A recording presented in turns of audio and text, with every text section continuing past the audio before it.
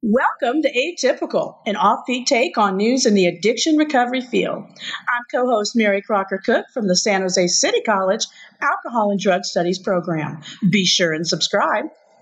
Cool, our seventh program. And I'm Gary Montreza, Executive Director of Pathway Society in San Jose. Our purpose is to both educate and entertain with recent news stories about the addiction field. We've set our podcast up in sections that include drugs, news, an ethics challenge, and prevention. In fact, Mary, let's get us started with our first segment. Why would you use that to get high? However, I'm going to surprise you with first some listener feedback. If you don't mind. There's a few things from our podcast. Okay. So here's the first one. Mary, love the show, except the other host. Dump them. No. Yes. No. Very good. Mary, love the show and love your humor. The other guy, not so much. You'll do better on your own. Trust me, dear. Love, Mom. That's terrible. My mother wouldn't do that. I can't make it up. And then we do have an opening letter that we got. Oh, okay. It's kind of official. Oh, all right. It says to the Atypical podcast from the law offices of Argumentum ad Ignorantium. Ooh. Dear podcast people, this law office has been retained by Trey Laird. He never goes away. Who's featured in a recent podcast about opioid addiction on the trading floor. The purpose of this letter is to demand cease and desist from insisting my client, Mr. Laird, was raised with privilege and wealth. In fact, Mr. Laird was raised one block off of Central Park in New York. He was not driven by a chauffeur to school, but rather his nanny. His nanny. He did not attend his first choice private school. Okay. Instead, he was forced to attend his second choice private school, a decision that left an enduring trauma in his life. That's terrible. And that he calculates cost several $1 million of lost income over his lifetime. In short, Mr. Laird did not have a rough upbringing. Therefore, any suggestions by the Atypical podcast host, staff, affiliates, or advertisers that Mr. Laird had it, quote, easy, unquote, growing up will be met with further legal action. Sincerely, legal counsel for Trey. Oh, our first threat. We love you, Trey. We love you. We love you, Trey. Our first threat letter. You know, once again, your intolerance for inequality has gotten us in trouble. It is. Go Trey. Go Trey. Sorry. So, hey, so that may be high, but there's other things that people use to get high. All right. And we always ask, why would they use that to get high? Okay. The first one is, Flakka. Flakka. Yeah. Have you ever heard of that? No, I do not know. I didn't know this one either. And I don't know. I won't give you a really foolish joke I was going to say, but it sounds like my grandfather, Italian grandfather. You giving me Flakka? No. Don't hit me, Grandpa. No. He didn't do that. He's a very peaceful man. Okay, so here we go. What is this stuff? Well, it's a designer class drug. Okay. It's new, as you were correct. Synthetic, very close to methamphetamine. Oh. However, it has a higher propensity for addiction for anyone that is, tempted to use it. So higher than even meth? Worse than methamphetamine. Ooh, that's bad. It's a stimulant. It's in the class of cathinone, I guess, is what it's called. And these are chemicals that are from a plant. I don't know if you know the name of the plant. No. It's called cat. Cat? Yeah. K-H-A-T. Okay. Cat. Cat. And it's in the Middle East and Somalia, where the leaves are chewed for euphoric buzz, which sounds kind of okay. Well, actually, they do that in Colombia with the cocaine leaves because they have to farm uphill. Yeah. And it helps them with elevation. Makes sense. Yeah, okay. Okay, I won't get into that. So, anyhow, people that use Flakka, they have bizarre and uncontrollable behavior. Okay. Since it's a new drug, the National Institutes of Health really don't have their finger on it yet. Okay. Really. Is it even illegal yet? It's illegal. Oh, it is illegal. It's not a good thing. They call it Flakka because I guess these guys are trying to brand these things now that make them sound kind of cool. Oh, okay. So they're thinking about the marketing. The marketing, yeah. Okay. So apparently this stuff floods your dopamine, of course, and it makes you really happy. And as you know, dopamine is a neurotransmitter. Yep. It helps regulate our brain, gives you an intense feeling of euphoria. So here's some of the short-term effects, which are similar to cocaine and amphetamine. So euphoric sensations, rapid heartbeat palpitations, increased heart pressure, or blood pressure, alertness, aggressive behavior, which I believe sounds like my commute every morning. Yeah. I'm just going to not comment. That's like you on a Monday. Could be any commute I've been on in the week. They didn't have yelling in here, but I guess that's aggressive behavior. So really the idea here is it's like any other methamphetamine or amphetamine. Once you have had it, you want it to keep going. So the tolerance develops pretty quickly. Okay. You want more of it, like quick, a lot of it. Wow. So body temperature goes down. This is, again, like the bath salts. It's very similar in some regards to that. Okay. Your body can cease to do its regulatory function, and you can die that way. Oh, dear. Muscle breakdown. The worst part of this, nastiest part, is renal failure, which is kidney failure. Oh, wow. So that's not very cool. And since they don't know yet what's going on with it, there's no real definitive research on how much damage it can do to your brain in the long term. Mm-hmm. Dependence, again, like I just said, highly addictive. And I would just say, rats. That sounds pretty nasty. Starting to test some things on rats. Yeah, poor rats. Yeah. Well, there you go. Well, there you go. Flakka, stay away from it. Nastiness. Including you, Trey. Okay. Okay, we're going to shift to our new section, News in Addiction. Okay, and I came across some two related things that I wanted to share with you because they kind of got my attention. One of them was that a study links drug maker gifts for doctors to more overdose deaths. Oh, my. Okay, this was a new study that found that counties where opioid manufacturers offered a large number of gifts and payments to doctors had more overdose deaths involving the drugs than counties where direct-to-physician marketing is less aggressive. So this came out in the Journal of American Medicine and said the industry spent about $40 million promoting opioid medications to nearly 68,000 doctors from 2013 to 2015. It included paying for meals, trips, and consulting fees, and it found that for every 3 additional payments that companies made to doctors for 100,000 people in a county, overdose deaths involving prescription opiates there a year later were 18% higher. Wow. So roughly 1 in 12 doctors received this opiate-related marketing, which includes 1 in 5 family practitioners. 20%. Okay. Now, the weakness of the study is they can't always differentiate between overdose deaths involving painkillers that are prescribed versus illicitly acquired. But it does, even still, prescription opiates remain involved in 1/3 of all opiate overdose deaths, and commonly the first medications people encounter before transitioning to heroin or fentanyl.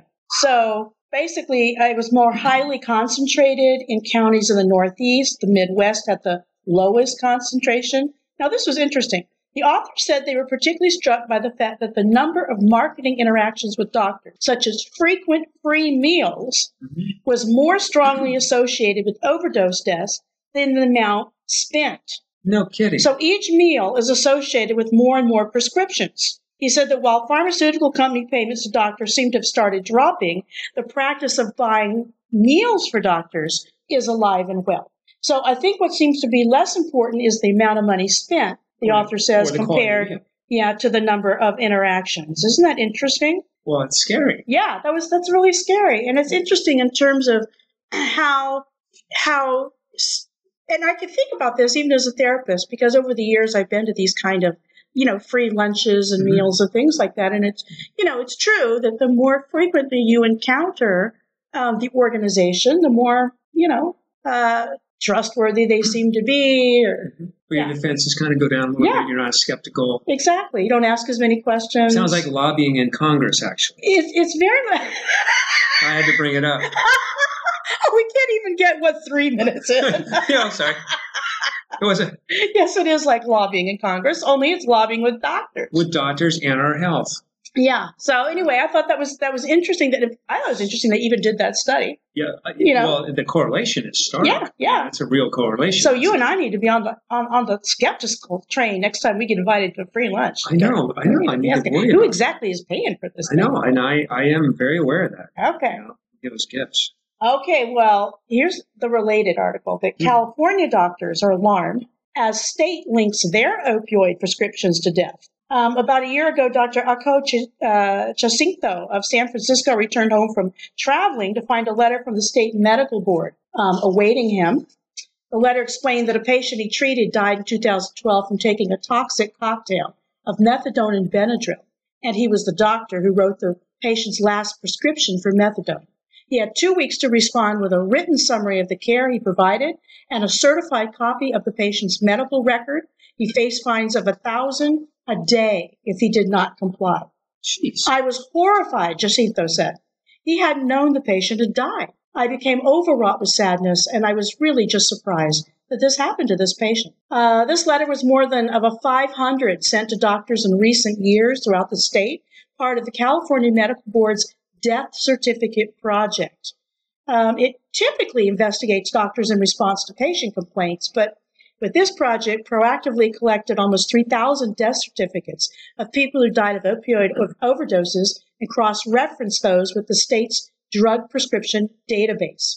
So investigators are going back 3 years to identify any doctors who may have prescribed the drugs inappropriately, even if it was not the fatal dose, and send them letters.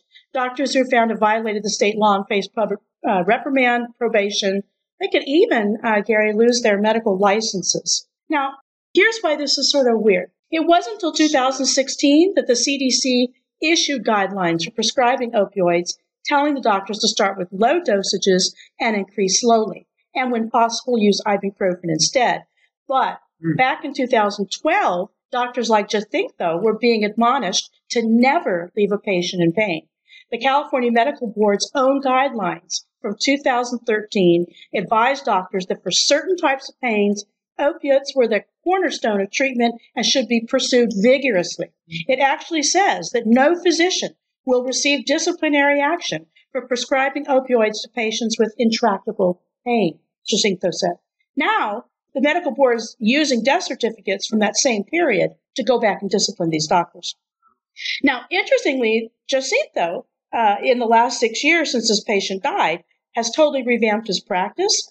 He saw the opioid crisis coming, and so he switched gears, went back into training, and he's now an addiction specialist. Oh, nice. So he says if they're looking for clinicians who are overprescribing, I'm the wrong doctor. See, the executive director of the medical board says medical investigators take career changes like this into account. They review medical records according to the standard of care in place at the time.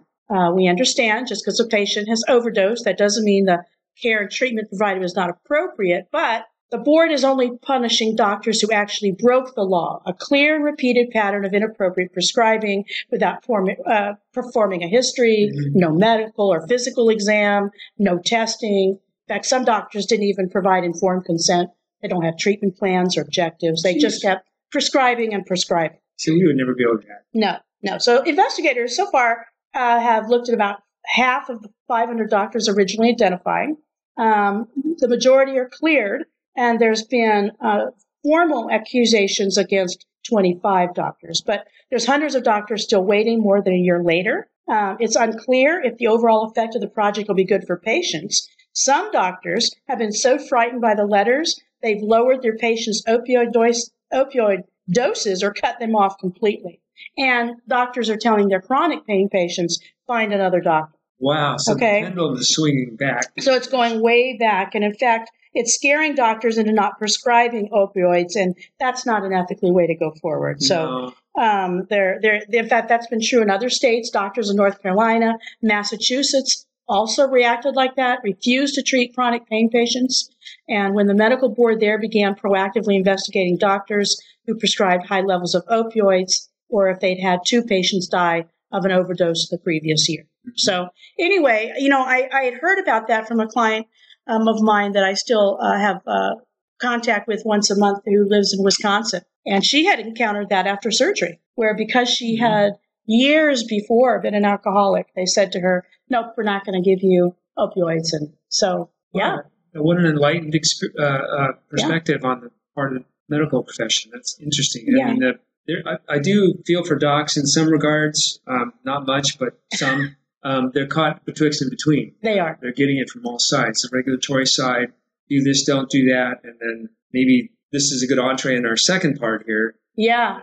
Oh, you know what? Okay. All right. Let's see. What do you think? All right. So, ethics challenge. Addiction counselors acting badly. Yeah, acting badly. And, if you are an addiction counselor or you know one and love one, get out your CCAP ethics code. Okay. If you have it at the ready. And we will have a link for this at our Atypical.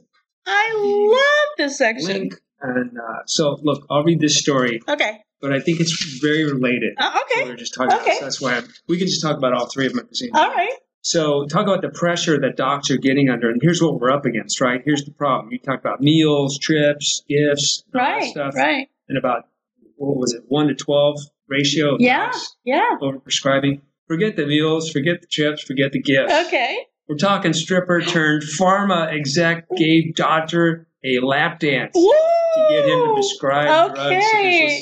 Forget the free meal. Forget that. I don't want you to eat your meal.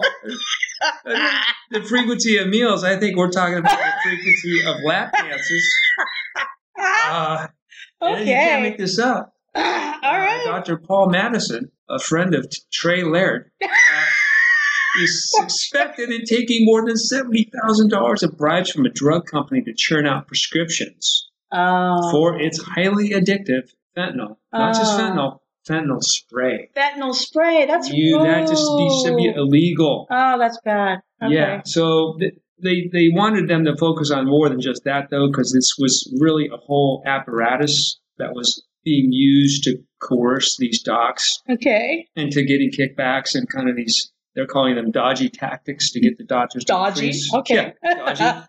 Yeah. I would say salacious. Maybe. That's a fancy word. So here's the thought. A single patient using the drug can produce 6 figures of revenue. Did you see that? Say that again. In other words, so in the name of profit, according to the New York Times, a single patient using the drug can produce 6 figures of revenue. So in other words... One patient? Yes. Wow. 6 figures. So that means hundreds of thousands of dollars. Oh, my goodness. For someone who's not being very cool. So, of course, as you know, this is very highly addictive.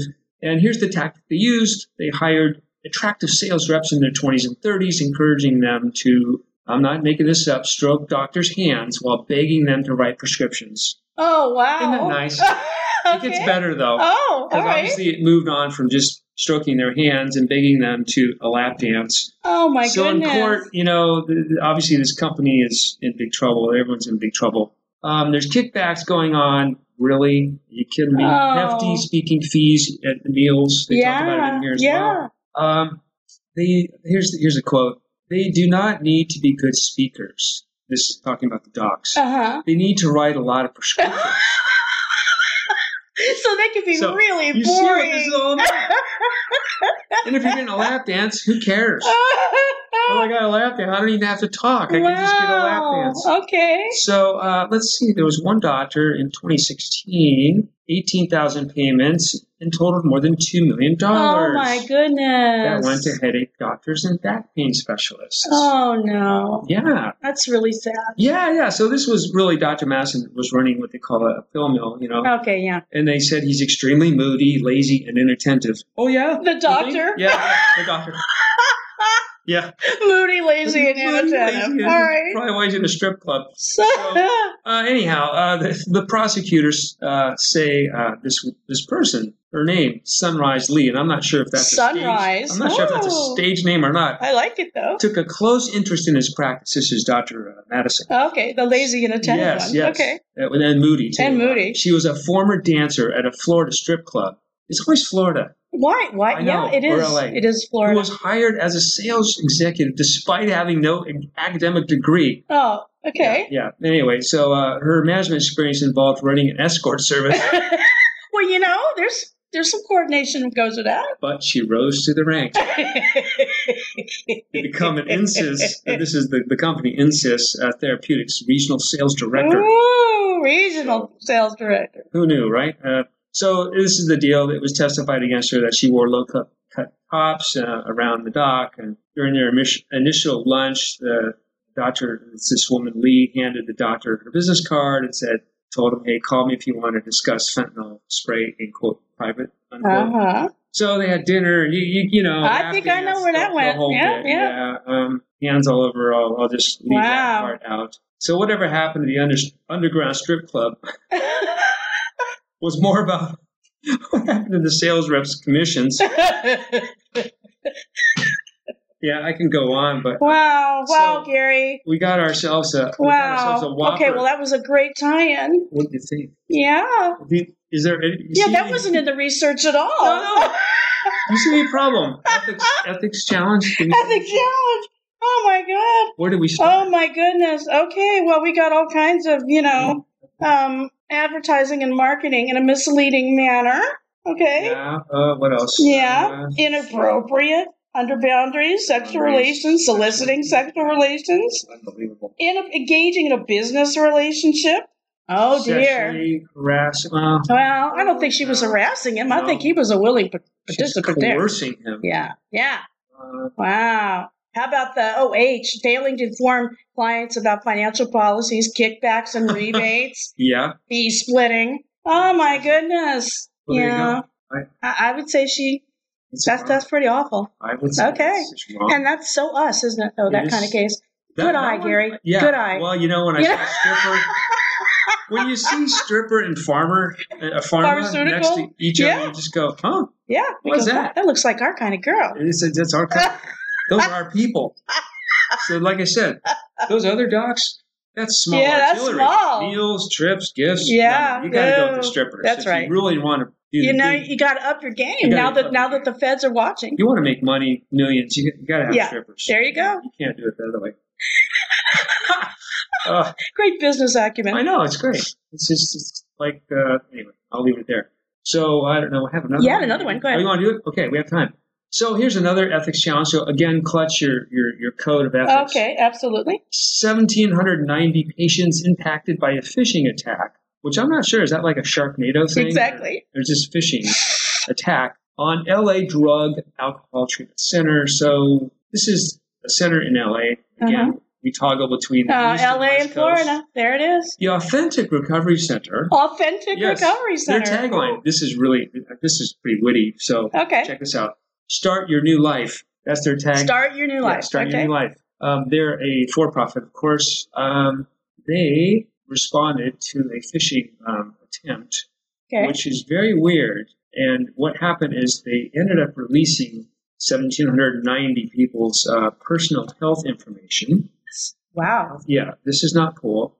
Which included driver's license, contact information, some social security, date of birth. Oh, wow. Some credit cards, info. Okay. So all you need to do is kind of grab that and grab and go, do some shopping, dear. Or maybe blackmail somebody if you wanted to do that. You could do that. Well, isn't that something that the phishing people are doing? Yeah, that's which what is they're trying to do. Yeah, take over, shut down things, and you have to pay them a ransom.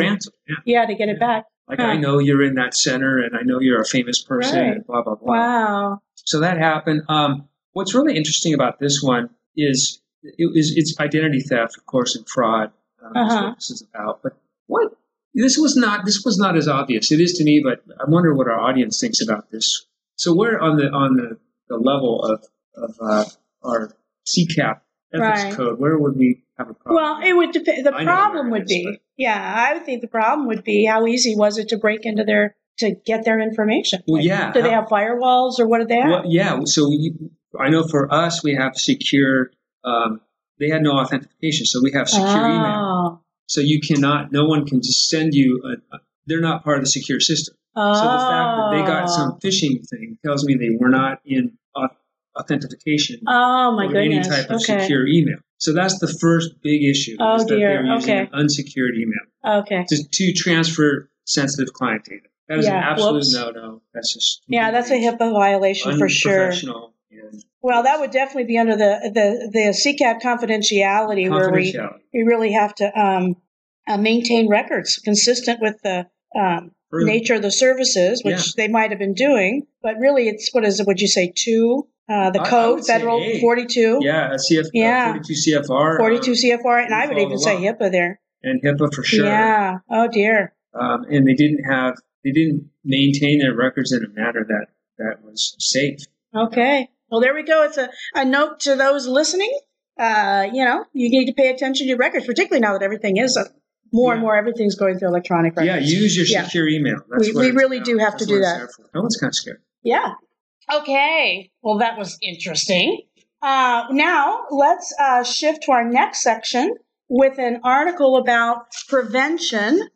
And let me find that. All of a sudden, Prevention is me. Here we go. New Jersey is expanding its medical marijuana program to include opioid addiction treatment. They've just made the decision to use medical marijuana as a potential treatment to help people get off of the opioids.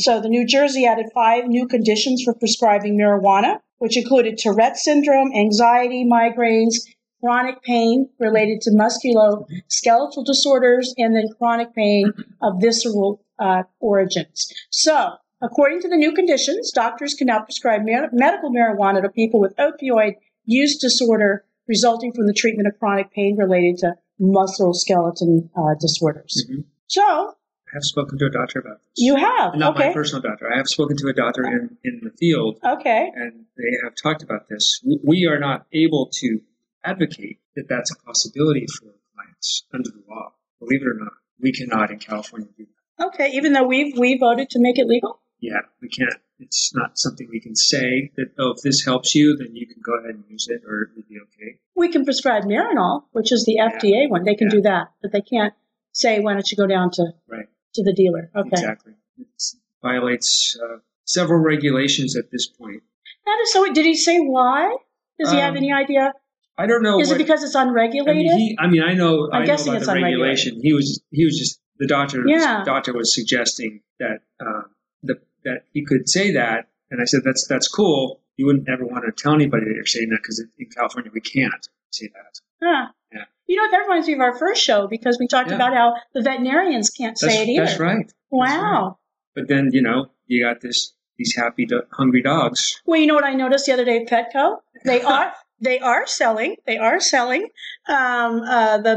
marijuana tinctures now over the counter. They are, but they do have a sign that says. Well, what do the dogs use? Well, not really. That's the staff, but. What they do say is that this is not regulated, so we can't guarantee dosages, which made I was a little concerned about that. I'd be concerned. Okay, that's always the issue, which is what is the dosage? And so the way they sell it is for small animals, medium-sized animals, and big animals. Wow. So I'd like a little more specificity before I I can be considered a big animal, so I can do that. We can run on down to the Petco. Yeah. Be a small animal. You be a small animal, I'll be a big animal. Well, apparently now, Petco is, even though your veterinarian can't mention it, Petco's on it. There you go. There you go. They've gone to the doctor. They've gone it. Okay. Well, we knew, every industry in the world now that thing's legal is going to be getting in on it. They're going to be getting right. So it's bringing up so many interesting things, and maybe this is for a future program where we talk about pain and symptom management, and I find it so interesting in our modern society we have so many people that are in more pain than ever in our history. It seems. Yeah. Well, I would say it's I would say it's inflammation. Honestly, I think stress, unregulated stress creates enormous amounts of inflammation, which causes cellular breakdown, and I would say it's got to be connected to the stress. So you can't call anybody, you can't stream anything, cellular breakdown. Yeah, right there. I can't. It's a Friday, folks. I'm practicing with my students, by the way. One of the things I have them do at the beginning of class is they have to say goodbye to their loved ones, and then they have to take their phones and put them in backpacks and hide them so their thumbs can't get to them. That's nice. And we're practicing the concept of hiding from people who love you. Like, when I was growing up and as an adult, I didn't have to talk to people. They could leave a message on the message machine. Yeah. Because there was no expectation of instant response. No, I have to think about it. Exactly. Call back. So now what we're going to do is, we're practicing not talking to people for a whole hour and a half. It's a lovely feeling. So that's part of the lesson they're getting. And you know what? They're doing just fine. Well, their loved ones are handling it. I think it's all good. Yeah. In fact, maybe that's something we can end with as our last section. Oh, okay. Being quiet and all that also helps us be more human people, but also humble. Oh, So this is our humility check. Okay, I love week. this part. And I've saved up several of them. Okay. I'm sure you do too. But this section reminds us, of course, that let's not take ourselves too seriously. It's really a key to burnout, prevention, and humility. You bet. Things we have to do. So you want me to go first? Go ahead. You bet. I have several, but I'll just give you one. Okay. Many of you know I like to ride my bicycle, and the weather's been a bit foul here in California as of late. A lot of rain. Shoes get wet. So, I need to dry them out. Uh-huh. There's all kinds of ways to do this, of course. Okay. Let them dry out. Let them air out. Put them over the heater. Let them dry out. And I found another way it's really very effective over the years.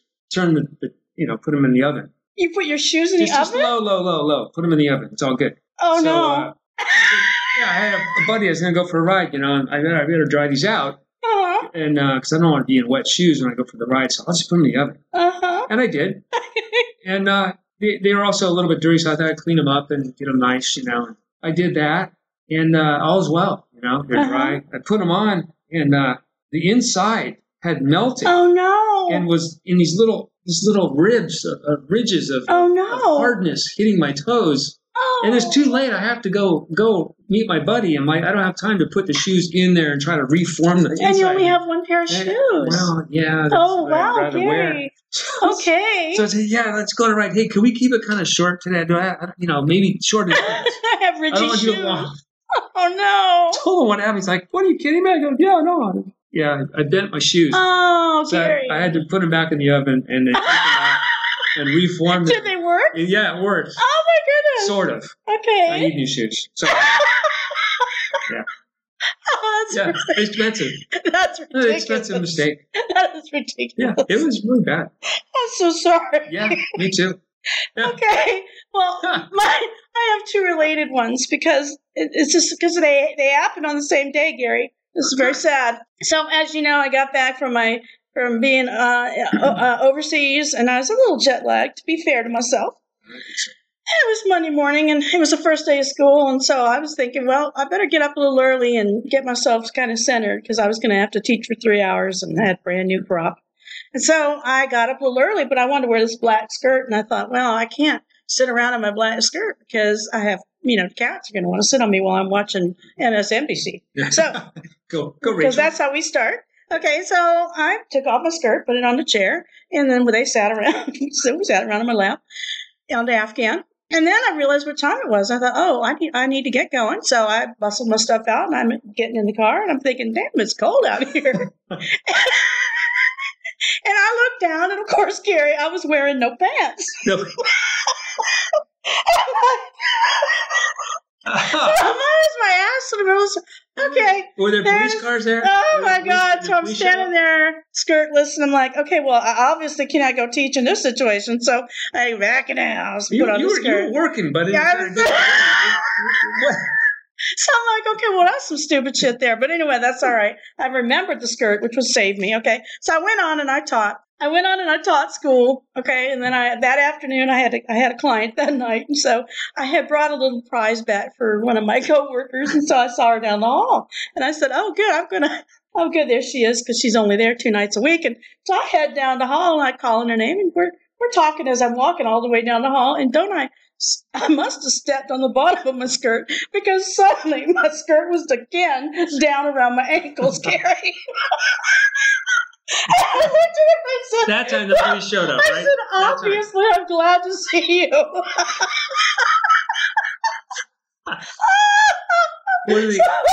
Was it a decent or indecent exposure? Oh, my God.